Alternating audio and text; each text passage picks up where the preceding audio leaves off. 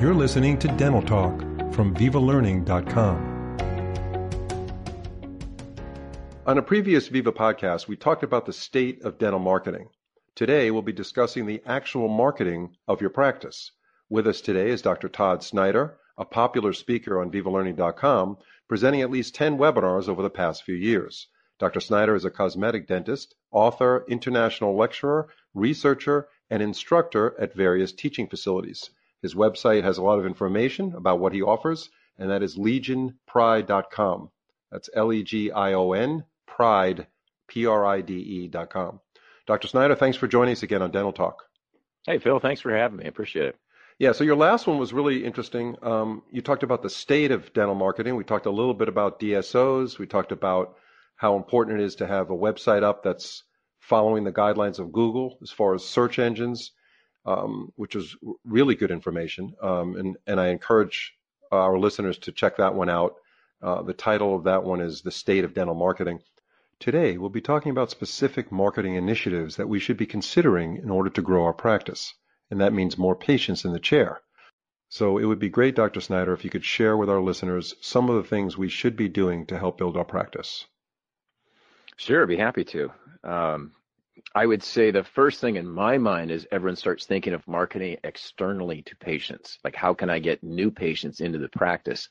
To me, that mindset is wrong.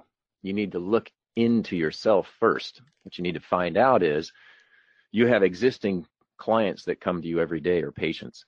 I like the word client, but you have patients that come to you. They've been with you for many years. They know you, respect you, love coming to you for some reason. The first thing you need to find out is, why do people come to you? What is it about you that makes it unique for them to want to be under your care? Once you've ascertained what that is through, let's say, a blind survey to your patients, now you have a better understanding of maybe what your niche could be. But if you find that they all want to come to you because you're the cheapest guy out there, or you're just on their insurance plan and you're close to home and there's nothing else as far as anything about you, then I would start to reassess what you're giving them and find a different niche to go after. So if you've got 1,000 or 1,500 patients that come to you on a regular basis, you market to them first, because there's no overhead in marketing them. They're already coming to you.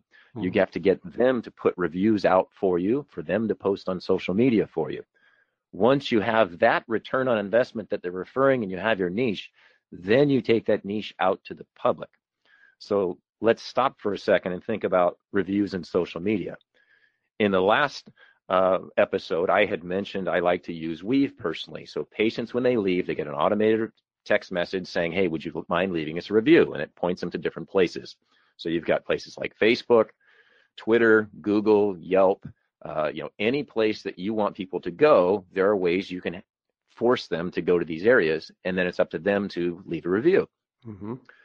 So if people are now seeing reviews for you that are great, and those are populated all across different platforms on the internet, more people are apt to see you, and Google sees that, hey, you have your presence on the web, and it's linked to all these different websites, and you have all these reviews and all this information. You become a bigger entity that Google finds relevant so people can find you. Mm-hmm. So the more you put out there through social media, which is free, it's just your time, is great. Right. But it has to be good content, obviously, content that people want to share and look at. Because if it's just a bunch of garbage, no one wants it. And now Google goes, well, he's got a bunch of stuff out there, but it's not interesting, so we're going to rank him lower. Mm-hmm. And this is a whole day lecture. But so I would say start within. Once you have that, get reviews out there, and then start to look at social media, and the internet would be next. And so we can go into that. But I'll stop and pause here for a second and take a breath. Yeah. Well, while you take a breath, I have a question. So I'm not going to give you that much time to take a breath. So the 1,500 people that you gave an example that you're marketing to get reviews, typically what kind of engagement do you get there as far as percentage of patients that are actually going to go through with giving the doctor a review? Well, it's a great question. So it all depends on how you interact with them. If you just send the text and don't do anything else, I don't know what the percentage would be, but obviously it's going to be lower than if you engage them verbally in front of them and then have them do something. Mm-hmm. So the great thing about automation is you hit them up again later, and you can send out another one a day later, a week later if you want. But while they're in the practice, when I'm done treating them and I say, hey, how was everything today? Is everything good? And they're like, yeah. And I said, so is everything feels all right? You're happy with things? So like, yeah. I said, could you do me a favor then in return? So I've already fixed them. They're happy. And now I'm asking for something in back, right? And like, right. You're going to get an automated message from us that asks if you had a great appointment. If you did, we'd love to hear from you, because that helps me get more great people like you. Right. And they're like, sure, I love what you do. I'll be happy to do that. Now they say that, but that's not always the case, because people get busy and forget. So they get to the front desk, and now at the front desk, my front office tells them the same thing. And ideally, we like to push out the automated text while they're in the office, because we're asking them again, and it just popped up on their phone as a text message. And they go, oh, cool. Yeah, I'll do it right now. Or I'll do it on the way to my car. So we're trying to get them immediately. So you get a higher engagement, higher conversion. But if you didn't talk to them, obviously you'll still get conversion, albeit it probably be lower as they get their text message later. Yeah, no, that's a fantastic bit of advice right there about giving, having the second communication come from the staff at the front desk on checkout, and also having that text go out immediately, because when you finish with an Uber drive and they ask you to rate the driver, it's sitting there on your phone.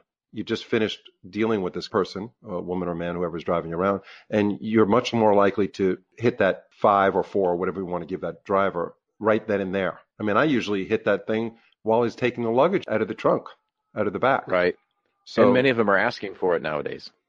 Yeah. Don't forget to leave me a review. Yeah, they do. Exactly. So, and that's been, Uber's a good example of a successful organization. One of these rare cases that could happen where you don't have a great experience with a patient, you obviously don't bring that up and don't send the text. Just curious. Well, yeah. So you have the ability to turn something off. So if it was a bad appointment, you're like, oh, I know they're going to blow me up. Yeah, you turn it off. You don't send it. Right. Let's try to avoid the bad reviews and focus on the good ones. Exactly. Yeah. Okay. So that's one incredible way to build the practice within, because obviously those reviews are going to bring in more interest. And what's the niche thing? Tell us more about when a doctor finds out that he did a survey and he finds out that, you know what, everybody's coming to my practice because I take their insurance, and or I'm less expensive than the guy down the block. What is the first thing they should do to determine if they do want to develop a niche expertise? How do they do that? Yeah, they have to assess themselves. Obviously, are they happy with the world they've created and the insurance plans they're on? If they're not happy and they're giving everything away and writing off a bunch of stuff, then it's time to reassess what my business is doing and where am I going? Am I spinning my wheels? Am I digging a hole? Mm-hmm. And so in my mind, it's like, okay, how can I position myself differently? How can I get people to think that I am different than every other dentist around here? And so based on what you like to do as a dentist, you may pigeonhole yourself into certain areas more so. Maybe you like to do sleep apnea. And so you need to weigh all of your marketing heavier on sleep apnea. So your majority of your patients are coming in based for sleep apnea, but they also know you still do regular dentistry, but you're not putting that out as your main aspect of practice. And when patients get to your practice, then they like you and they know you, and go, oh yeah, we do regular dentistry as well. Or maybe you like to do implants, you market that heavily, or maybe you're an Invisalign guy, or maybe you're a CAD/CAM guy. But what you shouldn't do is you see people that send out direct mailers or have websites that just blows up everything. We do Invisalign, we do CEREC, we do implants. It's just a smorgasbord of everything out there. And patients half the time don't even know what most of it is. So why is that? It sends the wrong message. Okay, why does it send the wrong message? By having because every dentist is doing it. So because every dentist is doing that. And the other thing is you're not delineating yourself from anyone else, because everyone's a one-shop place nowadays, or one-stop shop. Right. Or I shouldn't say everybody, but a lot of them, that's what they market. So we can do everything here, which is a good thing because people like the convenience. Right. They're using it as a selling point. They're using it as a selling point. They're saying, hey, you don't have to, you could develop a relationship with this practice, and everything that you need and your family needs, we have here. Why is that not positive? If there's is it because one person can't be good at everything? If it's because you could have multiple providers in the office too, or you could have a specialist that comes in week. So it's not necessarily a bad thing, and there are definitely guys that are thriving on that. But what I'm saying is, since the majority of people market this way, that we do everything, you are playing in a giant ocean with other dentists. What I'm saying is, I want to be in a small shot glass with maybe 2 other guys in a 10, 15-mile radius, and that's all you're going to see. Mm-hmm. So I've now changed the whole market to say, if you want this type of thing, I'm your guy. I'm not having to compete with everyone else. If I've got 20 other dentists in my building or on my same block, doesn't matter. We're showing something different out there. Yeah, That also relates to, your campaigns of many dentists nowadays. It's free exam, cleaning, x-rays, and free whitening, or $30 for everything, a $400 value. Well, since the majority of dentists seem to be going down this road, again, they're playing in a very large ocean of competition. right. So just to be slightly different, you are now in a totally different market. Mm-hmm. And sleep apnea is something that obviously the dentist will need additional education for. Oh yeah, Right. definitely. Yeah. Yeah, no, it's a phenomenal area to be in. I mean, Mm-hmm. just like anything, it takes more time to learn some different aspects, but could be very fruitful. Yeah. So a dentist should really, a GP who came out with a mindset to do everything really should reconsider and say, you know what, I need to take some heavy duty hands-on courses or either in implants or learn a lot about sleep apnea, whatever they're interested in, and go out and get additional education. Well, again, it depends on how you want to practice. If Right. you want to compete and do everything, that's one way to go. So like you've got Walmart. They sell everything from food to clothing to car parts and whatnot. And yet you could also go to, let's say a place that sells just cars or a place that sells just clothes or just food. So it's not that it won't work.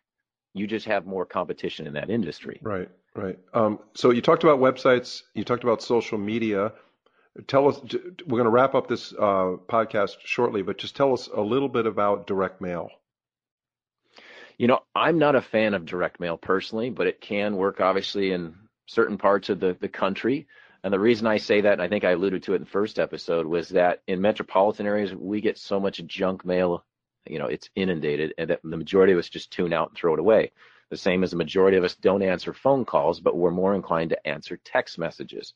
Mm-hmm. So it's just an older product that doesn't seem to do as well as it used to perform based on certain areas. But also it's usually something going out showing, hey, we're a discount dentist.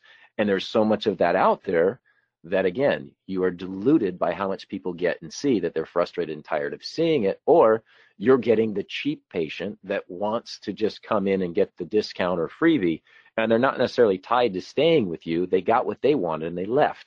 That's right. Great if you're selling a muffin and you're trying to get them in the door to taste it. Mm-hmm. But if you gave away a bunch of dentistry and they don't come back, you now lost out. Right. So I don't see that as a good place to play. But like I said, I know people that have made it work. Mm-hmm. Yeah, I've gotten different kinds of direct mail from local dentists in my area here in Austin, Texas. Some are very professionally prepared. I mean, they're great artwork, very clean, like a card with a beautiful photo. Mm-hmm. Or several photos and, a message from the dentist actually saying that, we do premium care here and trying to differentiate themselves. But then besides one or two of those, the other ones were right in the trash because it was saying, it was pricing how much a crown is. As soon as someone sends me something, tells me how much a crown is, it gets thrown away. So right. Working off a price, like you said, is not the way to go. Especially with the DSOs out there. All right. Well, listen, that was another very good podcast, Dr. Snyder. I appreciate the time, and our listeners hopefully have been getting a lot out of this. And we're going to have you on again to discuss some of the stress points in a dental practice. And if you want to reach Dr. Snyder, again, I think I gave you this web address earlier. It's legionpride.com. He's got a tremendous amount of information to share with people. He does a lot of training, and do you want to tell us a little bit about, real quick, like in 2 sentences or 3 sentences, about what you do as far as training other dentists? So obviously when I'm out lecturing in public, I touch on some of these, but majority of the time we go to programs to learn how to do dentistry. So what I've done in my online program is I created a 90-day program that you go on every day, basically on the internet, and you're learning things, not just dentistry, how to do a better filling, but you're learning how to run the business better, how to train your staff better, how to implement certain technology that'll make you more efficient, how to assess your website, your social media presence, how to do more marketing. It's basically looking at your whole world of business and dentistry and addressing all of that in basically a 90-day challenge. Right. Of every day you're doing little tasks to move yourself forward. And at the end of 90 days, you'll look back at yourself and go, oh my gosh, I learned and did so much in a small amount of time. It's amazing. Yeah. And so because of that, you'll be financially better off. Yeah. We're going to have a dedicated podcast by Dr. Snyder about the Practice Management 90-Day Challenge. That's going to be coming up. So stay tuned for that. Thanks again, Dr. Snyder, for your time. We appreciate you being on Dental Talk. Thanks so much, Bill.